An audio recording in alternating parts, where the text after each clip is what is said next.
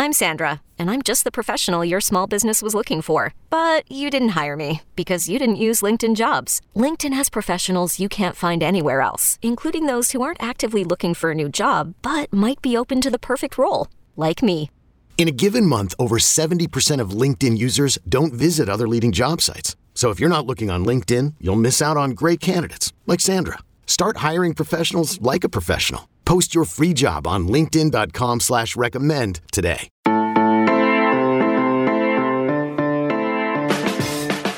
Good morning. It's Monday, August 16th. You're listening to the College Football Daily. My name is Trey Scott. Today on the College Football Daily, we're talking UCLA, talking about the Bruins with Dave Woods of 24/7 Sports' Bruin Report online. Dave is also the host of the Pac-12 focused podcast of Champions. We had a fun discussion. I had never talked to him before, but really good interview. Fun discussion about UCLA. They start the season in less than 2 weeks against Hawaii, play LSU in week 1. Chip Kelly, the fans are coming around on him, but he's still not running what made him successful at Oregon. That's been frustrating. Quarterback Dorian Thompson-Robinson is getting a lot of love this preseason. Seems like things are clicking for him. The defense has to get better. They could use a few skill players on the outside to step up as well if they're going to exceed the over-under win total of 7. So it's a big year out in Westwood. You might look at UCLA and say, hey, I really like them in the Pac-12 South. I think they're going to be much improved. But most preseason projections still have them finishing no better than 3rd. That's a tough division in which everyone seems to be getting better and cycling up at the same time. So that makes things a little bit tougher as Chip Kelly tries to get that team to a top 25 status at the least. Before we get to our conversation with Dave, though, it was a busy weekend in college football because it was everyone's, for the most part, first scrimmage. You get a few of these. I think you get 3. And when you're a fan of a program, and everyone listening is a fan of a program, yeah, you hope that the scrimmage intel is positive. You want to hear that the defensive line is playing well or the receivers are making plays. But it's you versus the injury report. This is all just a war of attrition. So you're hoping that your team stays healthy. You don't need anybody hurt in insignificant games. Luke Doty, South Carolina quarterback, before the scrimmage even started on Saturday, news trickled out that he had, some people, first reports I think was like a midline foot fracture. It actually is a sprained foot, but it's going to keep him out nevertheless for a few weeks. And so the battle now becomes between FCS St. Francis quarterback Jason Brown. You've got some young guys on the roster. Colton Gother. I'll learn your name, Colton, if you win the starting job. They've moved to Darian Joyner, former quarterback recruit, playing receiver, maybe the team's best receiver, back to quarterback. I like what Shane Beamer had to say. He's like, look, yeah, I'm not going to keep it a secret that we moved to Darian Joyner back to quarterback for a little bit. We're going to make everybody have to prepare to play him. But the fact that Luke Doty is questionable now to play against Eastern Illinois and then East Carolina, and then you get Georgia in week 3, that's really bad news for South Carolina and for a program that was already facing an uphill battle and really was feeling confident about Luke Doty, who was a former highly ranked recruit. So we hope he gets back to full health soon. South Carolina is also slowly bringing along, I did not know this until I was reading the Big Spur, slowly bringing back along Kevin Harris, their star running back. It was Kevin, not Najee, who led the SEC last season in yards per carry and yards per game. He had an offseason back procedure. Elsewhere in college football, Notre Dame named Wisconsin transfer Jack Cohn starting quarterback. No surprise there. That's the stable, steady hand. Notre Dame's ceiling is lower with Jack Cohn than it was with Ian Book. But the other guys on the roster are just too young. They're just not ready yet, and Jack Cohn gives you a higher floor, lower ceiling, but probably a higher ceiling than any of the young guys too. So that's the right call, even if it's not a sexy one. And then the real big news was Georgia. Yeah, I'm sure you saw this. Eric Gilbert, true freshman All-American from LSU a season ago, had a tumultuous offseason, right? He transferred, committed to Florida, backed off his commitment to Florida, committed to Georgia. Everyone had really good things to say about him. He's playing receiver now at SEC Media Days. Kirby Smart likes him. JT Daniels likes him. This is a big position of need for the Bulldogs. They always need a receiver, right? They're always one receiver short, but George Pickens is hurt. He probably won't be back until November with that ACL. Jermaine Burton's banged up. They really need him. And he's away from the team right now. He's not practicing because of what Kirby Smart said is personal issues. They play Clemson in less than 3 weeks. I think a lot of people, if you're picking Georgia to win that game outright, right now they're, I think, 3-point underdogs. You're probably banking on Gilbert making some sort of impact in the passing game with the other guys banged up and hurt. So it's tough news. I did an entire podcast episode about Gilbert a few months ago with Rusty Manziel, who's covered him for forever over at Dogs 24/7. Just hoping that Eric can figure all this stuff out, get the help he needs in regards to whatever he's dealing with. So that's just really unfortunate news for Georgia and college football as a whole, because this is the highest ranked tight end recruit in the history of the 24/7 Sports Composite. This is a special player. Be surprised at this point if he sees the field in week 1, since he's not even practicing right now. And if he does see the field, you would imagine his role is extremely limited. So we'll keep you locked into that story as we move forward with fall camp. Our podcast interview with Dave Woods, really great stuff. Get ready to learn a lot about the UCLA Bruins. Okay, Dave Woods joins us right now. Dave, got a few micro questions to ask you about the UCLA Bruins, but I want to start with a macro one. So this is going to be Chip Kelly's 4th year, and I know attendance has dipped a little bit, and last year doesn't really count at all because of COVID. Do you think the fan base is on board with Chip, and do you expect the trajectory to start going up?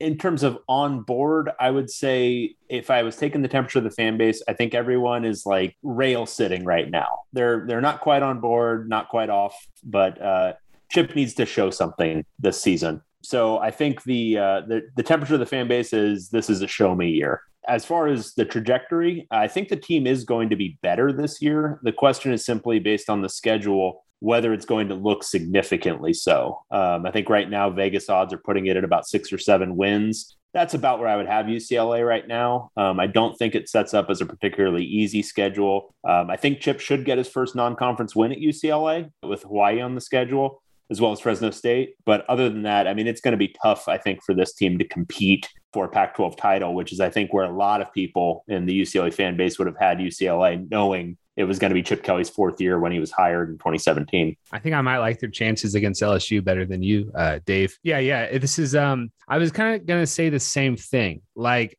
I'm high on UCLA to the extent of it feels like it's time now for Chip, and I like the quarterback, Dorian Thompson-Robinson. But yeah, it's the win total 7, and I'm flipping through my handy Phil Steele, and they're 4th in the South. So they're going to be better, but it feels like everyone else is going to be better too, which is a little bit disappointing. But to me, feels like he's at least on some sort of solid footing. I think they're recruiting a little bit better than they were when he first took over, Dave, and they were rolling out 3-9 and 4-8 and recruiting in the 70s. I was like, this thing isn't going to last another year. Yeah, absolutely. And so frankly, I think if you're looking at it from like a true macro perspective, as in whether Chip Kelly is in any danger of being fired this year or whether that's going to happen in the next couple of years, I don't think it's going to be based on the result of this season. I think the result of this season is going to be marginal uptick improvement. What this is going to be based on is the first couple of years where the entire program seemed to be in this horrible stasis of below 500 and also recruiting worse than UCLA has really in the modern era. Getting over that is going to take some time. It's going to take some time to replenish the talent pool, and they are making strides in that respect. It's just a question now, entering year 4, how much more time he's going to get to turn this entire thing around. And yeah, there are signs it's turning around. Is it going to happen fast enough? Does Chip want to play like he did at Oregon? No.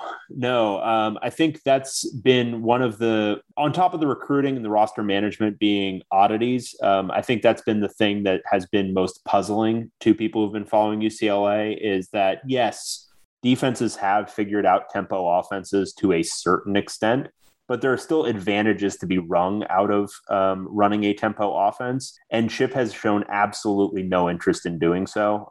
If anything, he's kind of zigged with everyone else zagging or vice versa. And he's running, I would say for 2008, it's an up-tempo offense, but for modern college football, it's medium to slow tempo. And it's very tight end heavy. It's very much that quote modern pro style.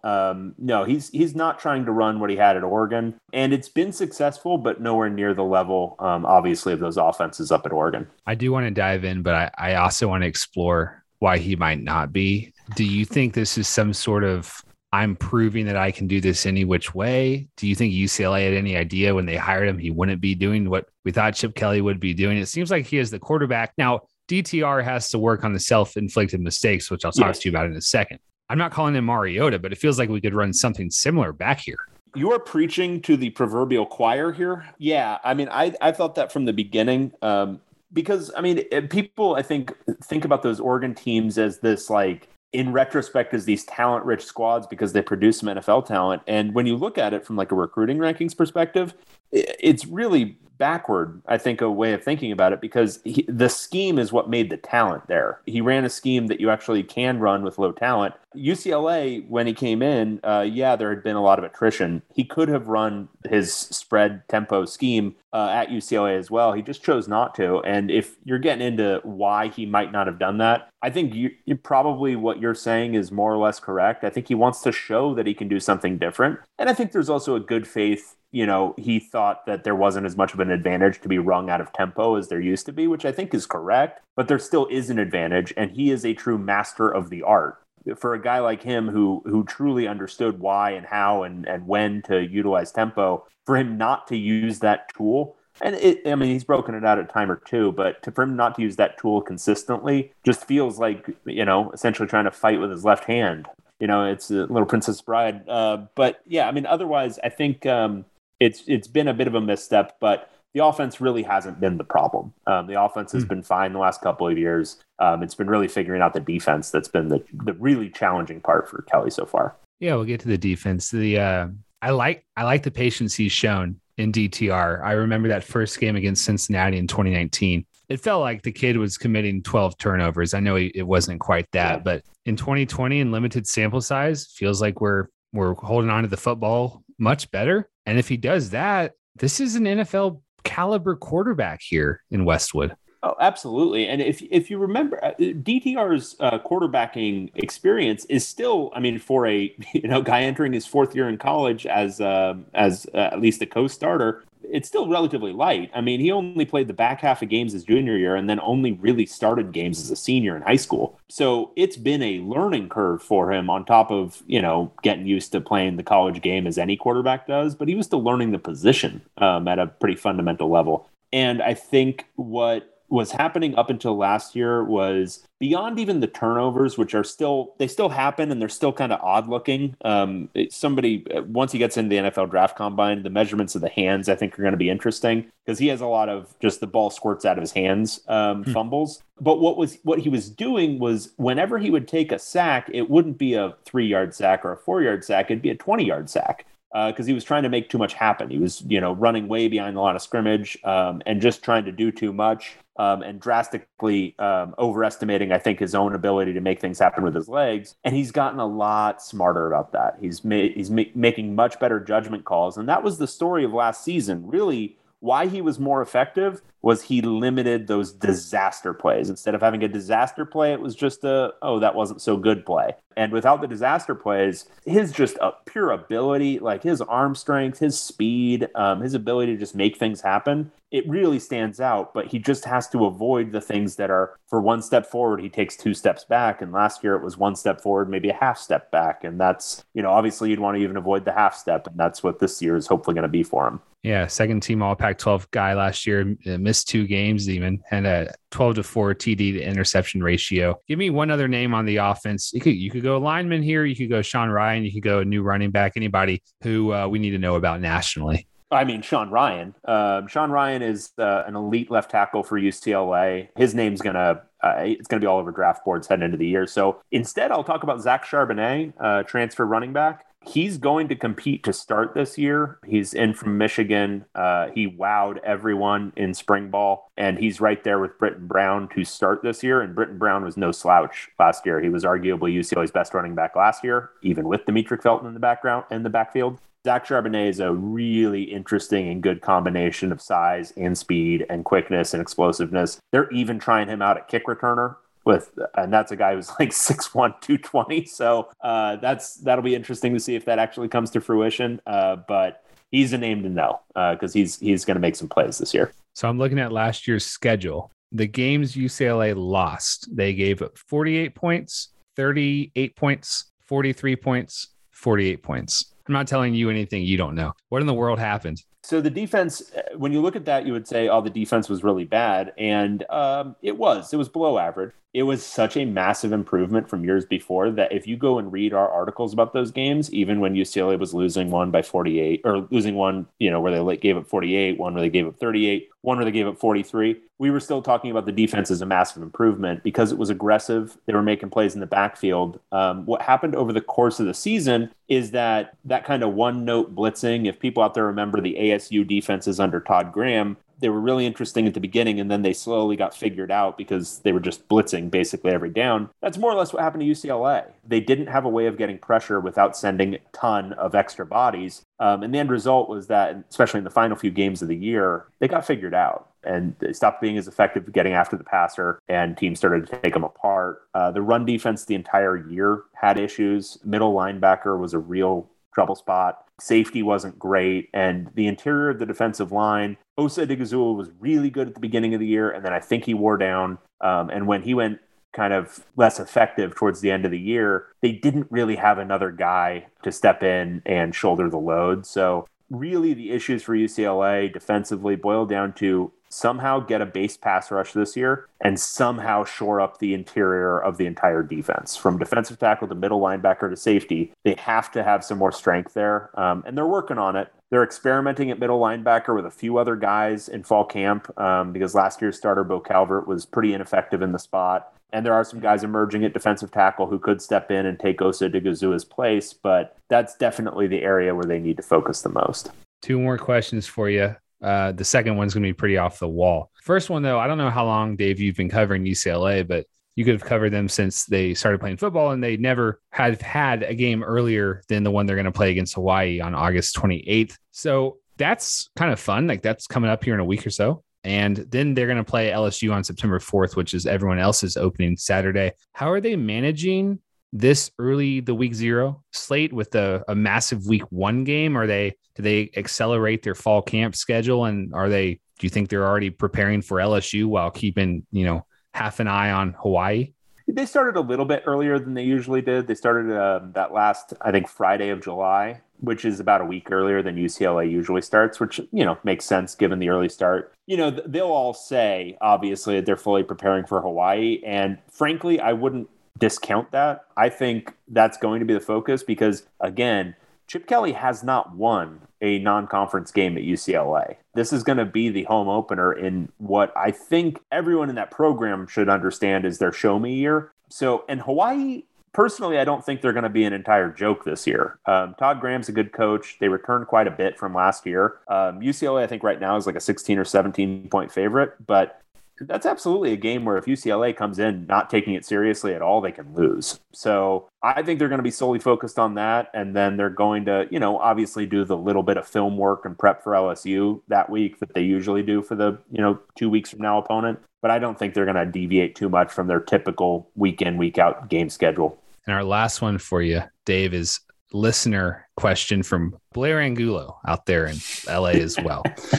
He wanted me to ask you about Jerry Neuheisel, who's on the UCLA staff, was just named to the 24/7 Sports 5th annual 30 under 30 team, which spotlights the brightest young coaches and staffers in college football. He thinks there is a situation or a world based on the success his dad had that Jerry could, if he does a good enough job, and who knows what happens with Chip Kelly. And I don't even know if Blair is saying like this is an overthrow here, or one day though, Jerry Neuheisel, former UCLA quarterback, could be a head coach material at UCLA. And he wanted to get your take on that. Even odds it happens within a decade. All right. What? So if you meet Jerry, like he was not formed by human conception. He is actually formed by mitosis from his dad's cells. Like the dude is a clone of his dad, talks exactly the same kind of recruiter. And if you paid attention to UCLA's recruiting rankings when Rick Neuheisel was going 4-8 and they were still pulling in like top 10 classes, Jerry, he's already shown the gift of gab, the ability to relate to kids.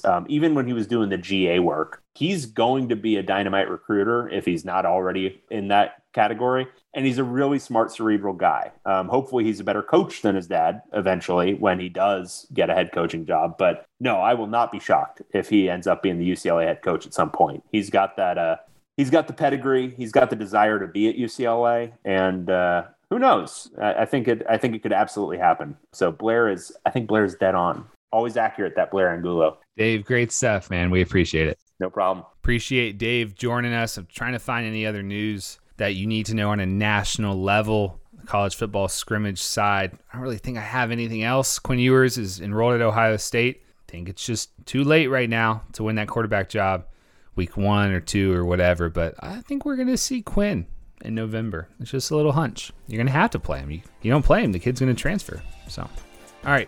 Our producer is Lance Glenn. Thanks again to Dave Woods for joining us. My name is Trey Scott. Have a great Monday. On Tuesday, get ready for a reaction to the AP Top 25. Comes out Monday morning. Probably might be out by the time you're listening to this. Later.